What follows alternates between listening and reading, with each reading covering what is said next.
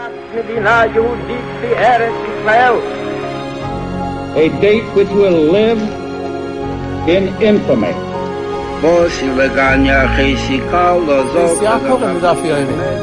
of those projects, initiatives, got off the ground because of the Ger Rebbe. The 11 Olympic team members slain in West Germany.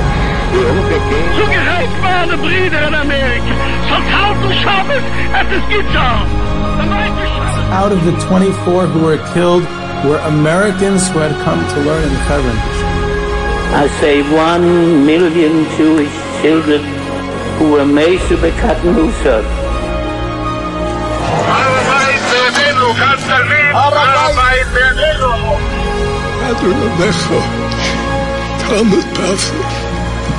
Whoever heard such beautiful words? It is never too little. It is never too late. And it is never enough. Jewish History Soundbites, bringing alive the world of our glorious past.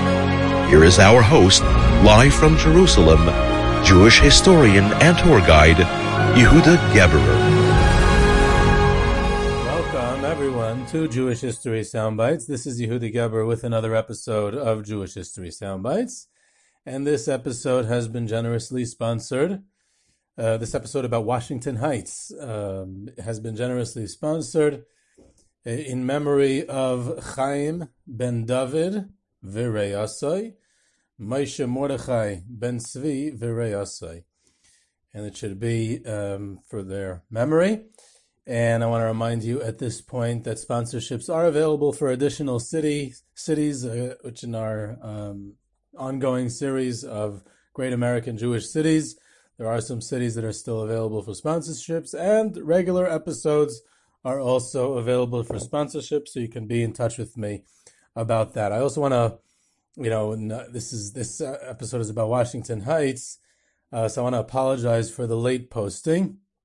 It was all ready to go yesterday, and I had already all my notes and everything, and I decided I'm going to call Rabbi and Rebbitzin Schachter as like an afterthought to ask them for their favorite stories about the Heights. I know they're, besides for being very, very prominent Gedolei Yisrael, but they're also long-time residents of the neighborhood, and on that angle I wanted to hear if they have any good stories. So I called them up, and instead of a couple of minutes, it ended up being a couple of hours. And some fantastic stories and memories that they very graciously shared, Rabbi Herschel and Rebbitzin Shoshana Schachter, and I was privileged to be able to speak to them.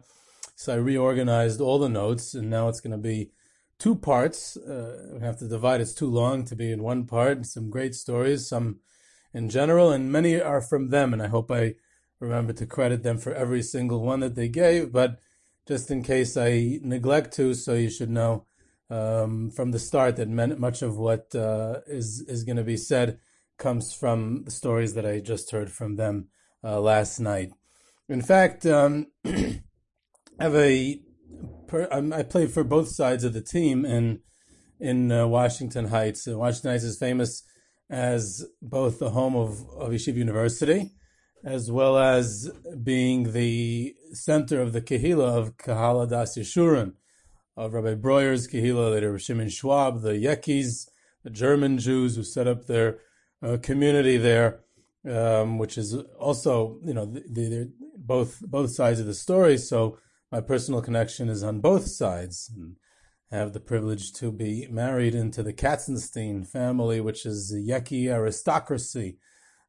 Very much part of the rich Yeki history in Washington Heights, the Katzenstein family. They played a big role there, and they're related to all kinds of people there. So that's on one side. And on the other side, the only time I ever spent a Shabbos in Manhattan anywhere was when I was by the Schachter family many years ago. Rabbi and Rebbitzin Schachter's son, Shai, who's now, the up-and-coming rabbis, one of the biggest community rabbis, shul rabbis in America now. So I knew him when he was still together in the Mir Yeshiva, and I guess Rabbi Shai now. We were both by Rav Asher Arieli together. We were roommates in the dormitory together, so I was able to spend the Shabbos by him and his parents when I was still single many years ago. And that Shabbos kind of I got the whole neighborhood. I got the whole story of the neighborhood in that Shabbos. It kind of encapsulates it because when I arrived on Friday afternoon, I couldn't find any parking. And that was definitely the introduction to the neighborhood. Spent an hour in the pouring rain looking for parking, had a lot of people honking at me. And then Friday night, I davened in Breuer's in the main shul.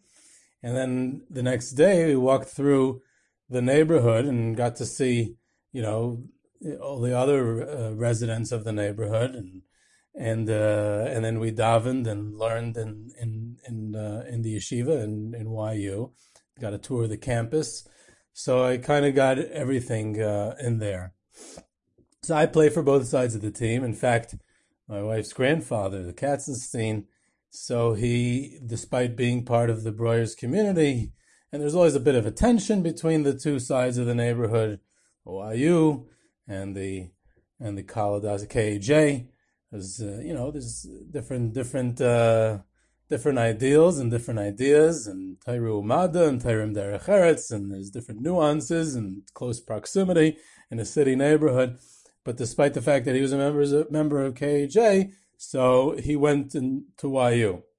And he was a chemist. He was a big Talmud Chacham. He was actually, later on when he lived in Baltimore, he was one of the only Balabatim to have ever have the privilege to have received smicha from Rav Ruderman. And either way, many years later, so he told me this story. He said many years later he was at some sort of social gathering, a simcha of some sorts, and he was speaking with distinguished-looking Talmud Chacham, and over the course of the conversation, it came across. He asked, my wife's grandfather asked him, Katzenstein asked him where he had learned when he was in his youth. And he said, I learned here, I learned there. I also learned at some place in Manhattan, in New York City. So he leans over to him. My grandfather leans over to him and he says, it's okay. You can say the truth. You don't have to hide it from me. I also learned in YU. So that brings out a little bit of the excitement of the neighborhood. Now, just a little bit of background of the neighborhood before we get into the real stuff. It's the northernmost tip of Manhattan, and although the Jewish population was very dominant for many years, but also a lot of immigrants from the Dominican Republic and Puerto Rico. The famous baseball player Manny Ramirez, who grew up in the Dominican Republic, moved to Washington Heights when his family moved here. And speaking of baseball, Lou Gehrig was born in Washington Heights and lived almost his entire rather short life in Washington Heights, with Yankee Stadium, the Bronx, being right across, right there. In fact, Vin Scully, he was born in the Bronx, but he grew up in Washington Heights. There's a lot of baseball stuff. In fact, the Polo Grounds, the old Giants stadium, was basically, at the edge of the neighborhood. In the neighborhood, Coogan's Bluff is right in Washington Heights, and so there's a historic place. There's a Polo Grounds full of history. Willie Mays' famous catch, and the shot heard around the world by Bobby Thompson, and Ray Chapman being killed by a pitch, and Christy Mathewson, of course, is a pitcher there. There's so much to go on just about the Polo Grounds, but that's enough of baseball for now. In the context of what's going on today in the United States, so Malcolm X was assassinated in Washington Heights in 1965. That's another part of the neighborhood. Alan Greenspan, the head of the Federal Reserve, who was also born in the Heights. Jacob Javits, the senator from New York, lived for a time in Washington Heights. And of course, as part of what we're going to speak about, the German Jewish refugees running away from the Nazis, fleeing the Nazis in the 1930s. So Henry Kissinger was also the one who lived in the Heights for many years, so which we'll get back to. And it's during that time when there's this massive Jewish immigration to Washington Heights during the 1930s that it receives its name, that it's known as Frankfurt on the Hudson. Even though there's a lot of German Jews, Austrian Jews, a lot of people fleeing from the Nazis in the 1930s, but Frankfurt became the dominant kehillah of Breuer. Rav Schwab, the K.J. Kehila, so it came to be nicknamed Frankfurt on the Hudson. In fact, the YU campus actually was there first. It moved from the east side in January 1929, and Rav Revel, who was in charge of YU at the time, wasn't YU, it was Rabbeinu Yitzchak Elchanan and Yeshiva College. It wasn't Yeshiva University yet. And he projected building a big campus, and he built the main building in what many shuls in Europe in the same style, a Moorish revival style that a lot of the prominent shuls, especially in Central Europe, in Hungary, and Czechoslovakia, and Germany, Austria, and other places were built. He was modeling the first university building to ever built like that, because he was showing that it's not just a university; it should remind you of a shul, not a regular university. And he has all these grandiose plans, and he had to put the plans on hold because January 1929 they move in, and a few months later, October 1929, the Great Depression breaks out, and the ensuing high unemployment and bad economy, and so they remain small, and they only build up over time.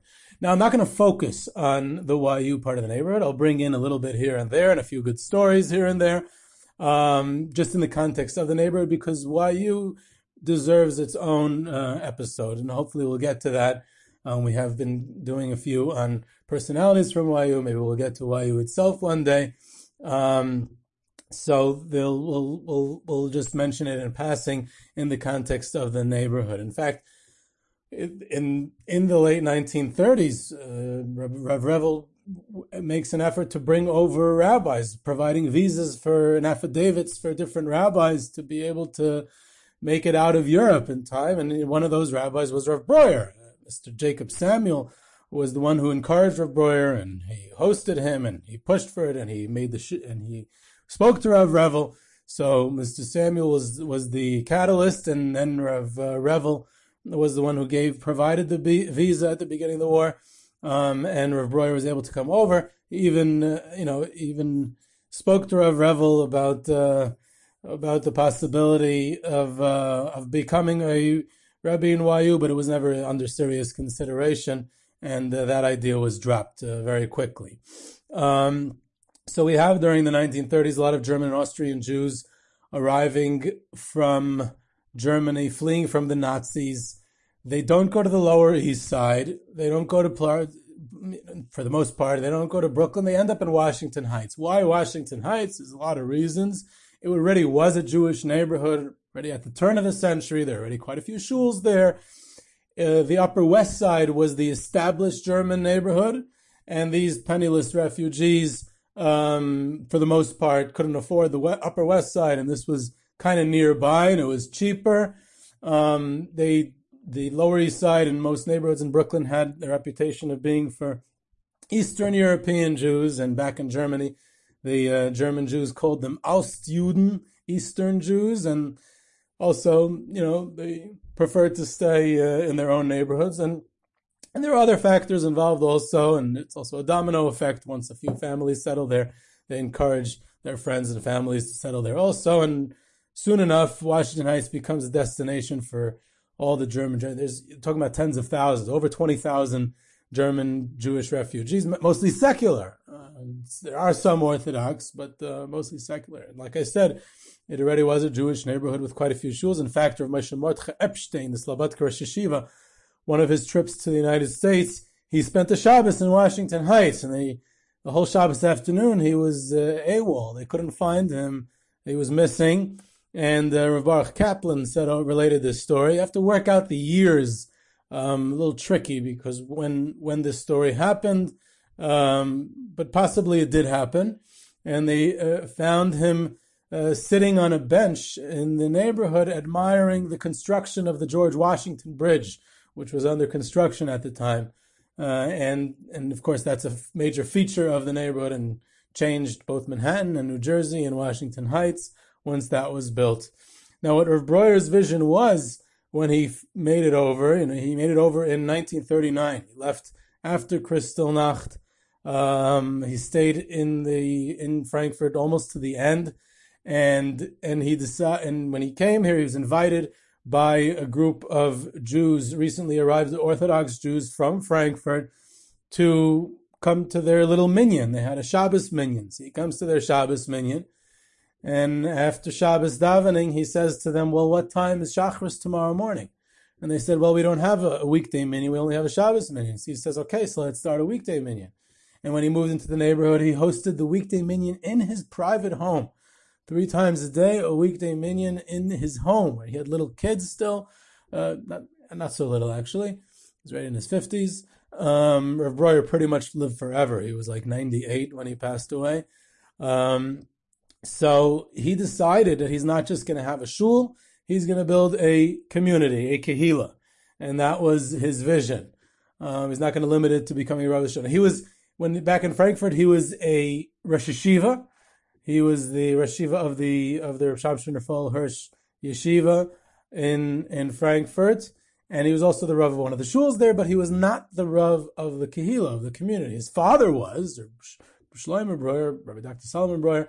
His grandfather, of course, Rabbeinu Hirsch, Rav Shamshon Raphael Hirsch was, but he wasn't. There was other Rabbanim who were the Rav. And he decides he's going to model the Kehillah that he's going to build and call it the same name, Kaldas Yeshurun, after the Frankfurt Kehillah. And the first thing he does is build a mikveh. He said there's no such thing as a community without a mikveh. And before we build a shul, before we build a school, we're building a mikveh. And even though we're talking about cash-strapped refugees during wartime, in a pretty desperate situation, he forges ahead. And he builds the mikveh in 1943. And he says this is going to be a whole community. It's not going to be a shul. It's not going to be just a school. It's going to be everything. That's the idea of the Frankfurt Kehillah. That's the idea of the Rav Shamshon Raphael Hirsch Kehillah, that the Kehillah provides all the spiritual needs of its people, even all the social needs. There's a hall, and he forms a Chaver Kadisha, and they buy a plot of land in New Jersey for a cemetery. He starts his own hashgacha. First his own shchita, and ironically, nearby in Yonkers, the Rav in Yonkers, Rav Alexander Rosenberg, who was the kashrus expert, and this is before he founds OU Kashrus.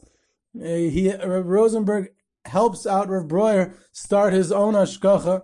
Rav Breuer has this hashgacha become a pioneer in Chalav Yisrael, because there's no compromising in Chalav Yisrael when the rest of America was, had the Tzelem Arav a little bit, started the first Chalav Yisrael, but Rav Breuer took it to a new level, and before it was readily available in the city, and most people were relying on the eating Chalav Stam and regular milk, Rav Breuer, no compromising, we're having Chalav Yisrael. He starts a publishing house to translate Rav Hirsch's Sfarim into English.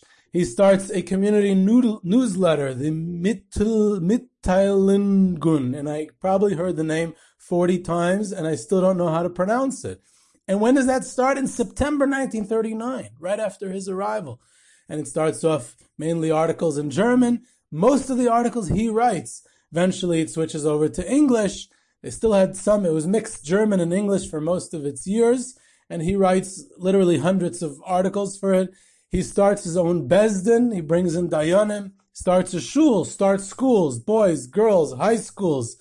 He starts a butcher. He says a community has to have a kosher butcher, a kosher bakery, a kosher matzah bakery. In 1940, he starts, his wife, Rebbetzin Rika Breuer, start the sisterhood of the community. And he used to speak to them and explain the importance of the role that the sisterhood has to play in the Kehillah. Now, the Kehillah model is something that it's important to understand. It's almost non-existent in the post-war. We almost don't know what it is, and that's the real story here, and that's the reason that the story of this neighborhood, more than any other city in this Great American Jewish History series, it's the story of a specific Kehillah, along with everything else that went on in the neighborhood, of course. But the KJ Kehillah is really a story of how to rebuild a community in its entirety and its completion. Now, before Breuer, he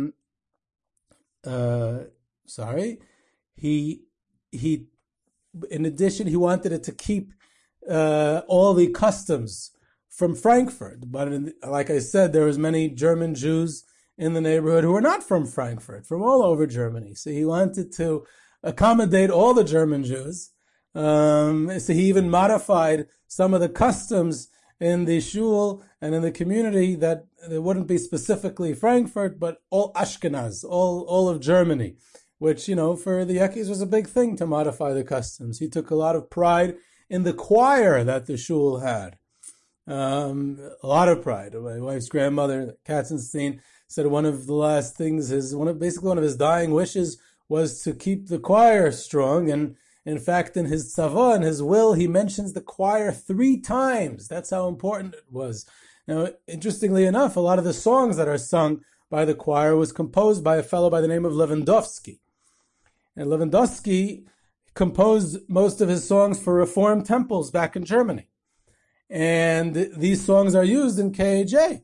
And KAJ was the big one fighting the Reform. Rav Shamshon Raphael Hirsch was fighting the Reform back in Germany. So Rav Shimon Schwab was very much bothered by that.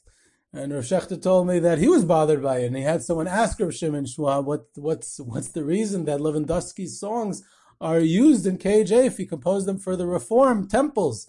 And Rav Schwab says, I was bothered by this for years. And the answer that I came up with is that he didn't actually compose the song. These are ancient nigunim, old songs that Lewandowski touched up. He changed, he modified, he made it more for choir singing, and he played around with it, and that's why it's attributed to him. But really, the original compositions was older songs.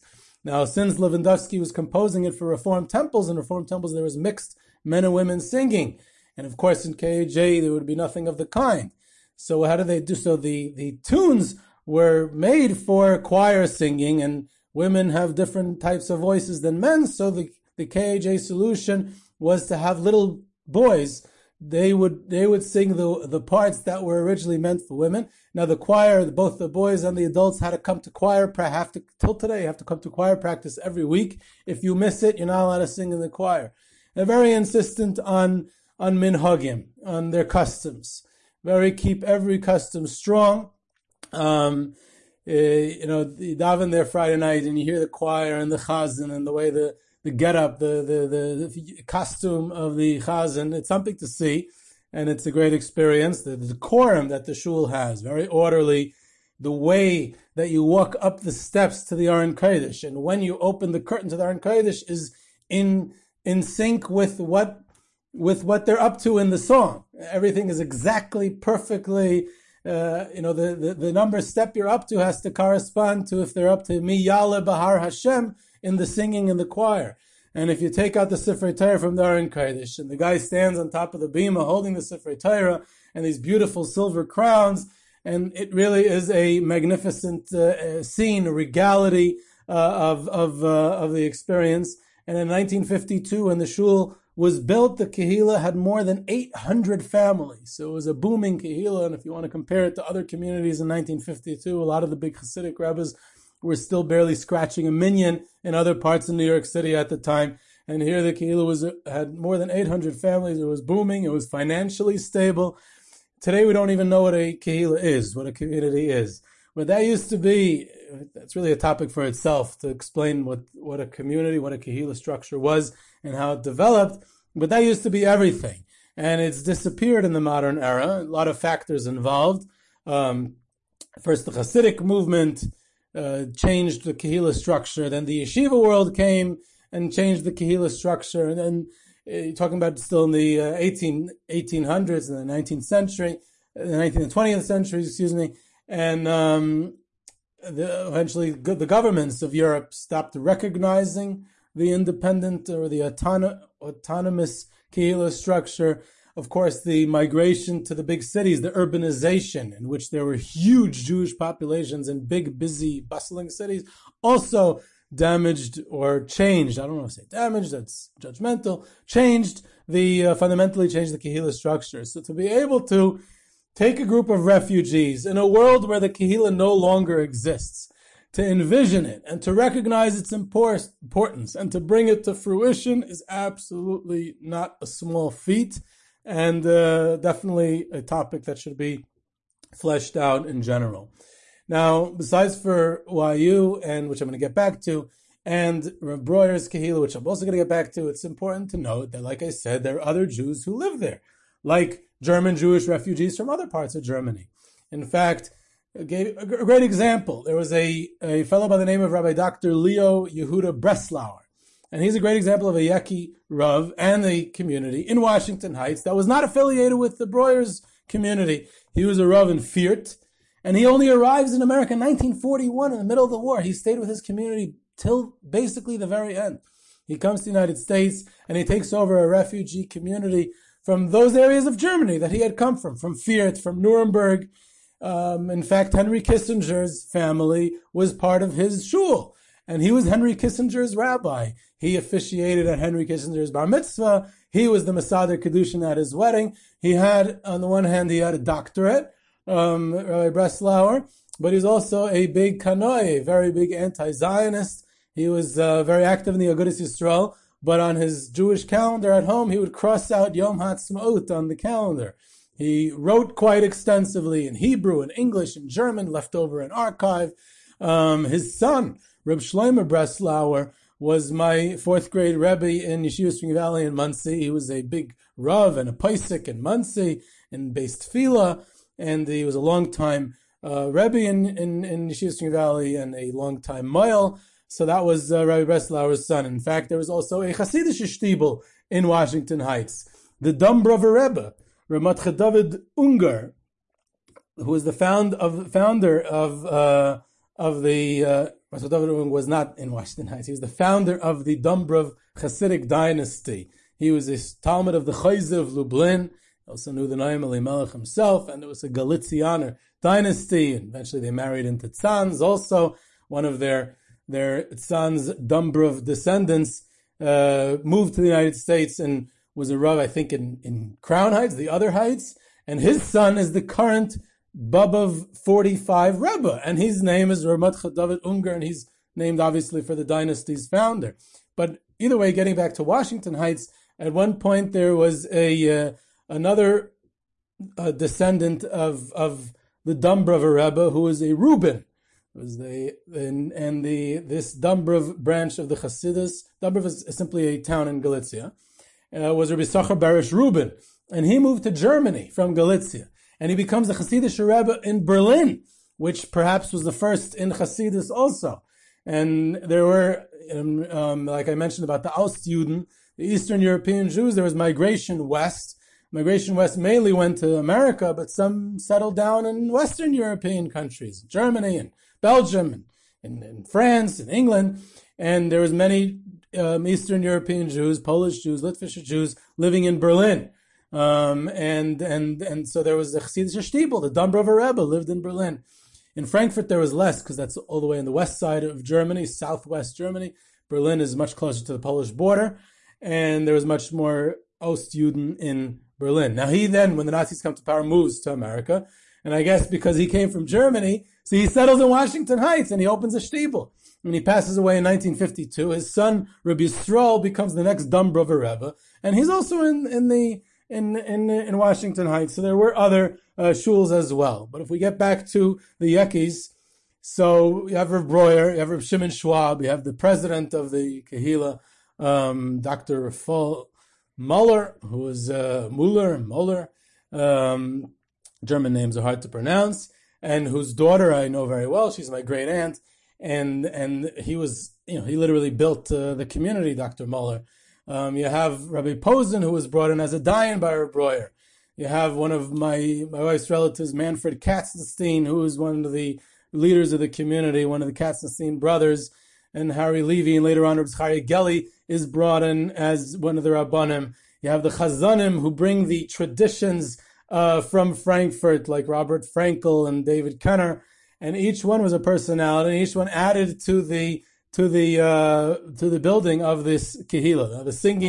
The singing customs themselves were interesting. I mentioned the choir earlier, but they had actually a different kaddish for every different tune that they sang kaddish for every occasion of the year, every holiday, and the same tune would be by Shir Hamalos or Shir Hamalaos by benching. It was a different tune for every occasion, every Yom Tif occasion, a bris, a Purim, Pesach, a wedding. They all had, and I'm not talking about the famous Yaki Shir Hamalos that they sing at all kinds of occasions. I'm talking about the tunes that they sing for Shir Hamalos before benching.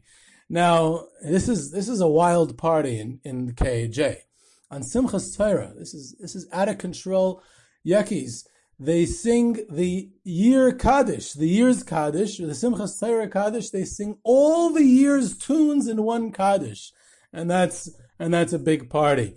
Now, L'Chadaidi, even though originally in Frankfurt they didn't sing L'Chadaidi because it was a new custom, it only came 500 years ago, but eventually it crept in. They sing L'Chadaidi, but they sing L'Chadaidi also, specific L'Chadaidis for every time of the year, every period of the year. I remember I was in Bayit Vegan for Shabbos by my wife's grandparents, and they davened at a Yaki Shul in Bayit Vegan, the Grosh Shul, ironic name for a Yaki Shul, and the guy had the audacity to sing the wrong L'Chadaidi. It was during the year, and he sang the L'Chadaidi from the 3 weeks niggin. I guess it was a sadder song. It's hard to tell what's sadder and what's less sad in Yaki songs, but it was he sang the wrong song, and immediately my grandfather's mood went sour, and the whole way out of shul he's talking to all his friends, and he says the guy sang the L'Chadaudi from the 3 Wochen, from the 3 weeks, and it's not the 3 weeks now. And when he came home, my grandmother asked him, how was shul? He said, shul was lousy. The Chazan sang the L'Chadaudi from the 3 Wochen, and it's not the 3 weeks now. And these things are very important to keep the customs of old, and that's definitely one of the features of the Kehillah. Of course, the Tairim Derech Eretz and the separatists, the Auschrit of separating them, which is, I guess, would add to the tension with other communities in the neighborhood like YU. The idea that when Frankfurt, the KAJ Kehillah, the Kaldas Shurman Kehillah, was not associated with the other Orthodox Kehillah in the neighborhood. Rav Shamshon Raphael Hirsch's vision and what he fought for of Auschrit, of separating the Orthodox Kehillah, that it shouldn't recognize any other stream of Judaism. And if an Orthodox community is not as extreme about their positions in Orthodoxy, so they didn't recognize that back in Frankfurt, and therefore it might have added to the tension, because Auschrit was a very strong component in Rav Breuer's philosophy as well. Now, the Rav Breuer himself was a true leader of the community. He, like I said, the way he started about what time is Shachris tomorrow morning, he wrote endlessly for the Kehillah newsletter on a range of basically every conceivable issue. It's hard to find another Gadol B'Yisrael of his age, of his generation, who had what to say with clarity on every issue imaginable of his day, on education, on Torah, on business, on current events, on the Kehillah, on Eretz Yisrael, on everything. Today they compiled a bunch of it into a book. It's called A Unique Perspective, fantastic book. And he, like I said, he tried to emphasize how Tairim Derech Eretz is relevant today, and we're going to implement it, but it's very different than Torah Umada, and therefore there was that tension between the two communities. Though, like I said, Dr. Revel was the one who brought him in together with Mr. Jacob Samuel, and they did have a cordial relationship, but he definitely never taught there. Rav Breuer was very patriotic towards the United States of America, and he goes on to build the institutions that the community would need to be able to build itself up. And one of the first things he builds is the yeshiva. Yeshiva's Rabbeinu Shamshon Raphael Hirsch. He brings in very impressive Rashi Yeshiva, first from Naftali Friedler, later on the Novominsker Rebbe, Rabbi Yaakov Perlau. They add on, and then they had an elementary school, they have a high school, there's a post-high school, they even had a kollel, which is not exactly the Frankfurt tradition, but in the 20th century, that's what became accepted, and they had a kollel there as well. The original high school that Rav Breuer started, the first Rebbe there was Rav Simcha Wasserman, the son of Rav Elchanan, and Rav Shaga Feivel Mendelovich helped Rav Breuer start it. Rav Shaga Feivel had a big affinity to Rav Shamshon Raphael Hirsch, and his whole philosophy of Torah Derech Eretz. He was very close to the Reb Breuer, and the idea that they were going to start a high school that had secular studies, not just that they had secular studies, but they saw secular studies as being an ideal because of Torah Derech Eretz. So it met opposition. And one of the opposition was ironically from Reb Mendel Zaks, and of course Reb Aaron Kotler, and therefore it shut down after a few years and only opened much later in the 1950s. The elementary school, though, flourished, both the boys' school and the girls' school, and the girls' high school. And Reb Breuer wrote the curriculum, and he included that they should study the entire Tanakh. Reb Breuer loved Tanakh, so did Rav Schwab. They gave shiurim in Tanakh. In fact, Rav Breuer's shiurim in Tanakh were in German, but Hauch German, Hauchdeutsch, high German. And Rav Shechter told me that even though he studied German in college and spoke a fluent Yiddish, he went to Rav Breuer's Navi shiurim and he did not understand his German. Rav Shimon Schwab, one of the innovations that he brought in when he became the Rav together with Rav Breuer in 1958 when he was shipped in from Baltimore, so was to give shiurim in English, which would bring in the younger generation who didn't grow up on German. So the Torah Derech Eretz permeated the school. The ones who ran the school in an administrative sense were Harry Levy and Manfred Katzenstein, who were business partners, but everyone saw them running the yeshiva all the time. And they were very active in the Kehillah. And they said, these people, these two Balobatim, are running the Kehillah and running the yeshiva, and their whole business partnership is just a front for their real job, which is to run the yeshiva. That's the way they spoke about these dedicated individuals. So the high school reopens in the 1950s. One of the reasons it opened only then was the Rav Breuer's philosophy was to only initiate building more institutions when they had the internal finances within the community to sustain it and to build it. That's a very, very rare position to take in the Jewish world. And once we mentioned the Breuer's Yeshiva, so one of the most prominent alumni that it produced is the current Biana Rebbe, who went to the yeshiva before he went to Torah V'das and before he went into training to become the Biana Rebbe. Eventually, after Breuer's wife passed away, it's Rika Breuer, so they didn't just have a high school for girls, but they opened a teacher's seminary for girls. Now, today, these institutions all are still there. Today, because of what we'll speak about later, because a lot of the Yekis and members of the Rav Breuer's community moved out to Muncie and other places, so now there's more of the YU community populating these yeshivas than the Yekis, which is another irony. Now, wow. Okay, so we'll stop it here, and part 2 will come very soon, and I'll continue with the story in part 2. So this has been Yehuda Geber with Jewish History Soundbites, part 1 of Washington Heights, and you can reach me at yehuda@yehudageberer.com. Geber is Geber for questions, comments, sources, tours and trips to places of interest in Jewish history. And you can subscribe to Jewish History Soundbites in iTunes, Google Play, Spotify, Stitcher. Follow us on Twitter @JSoundbites. Check out our website, yehudageberer.com. And I hope you enjoyed.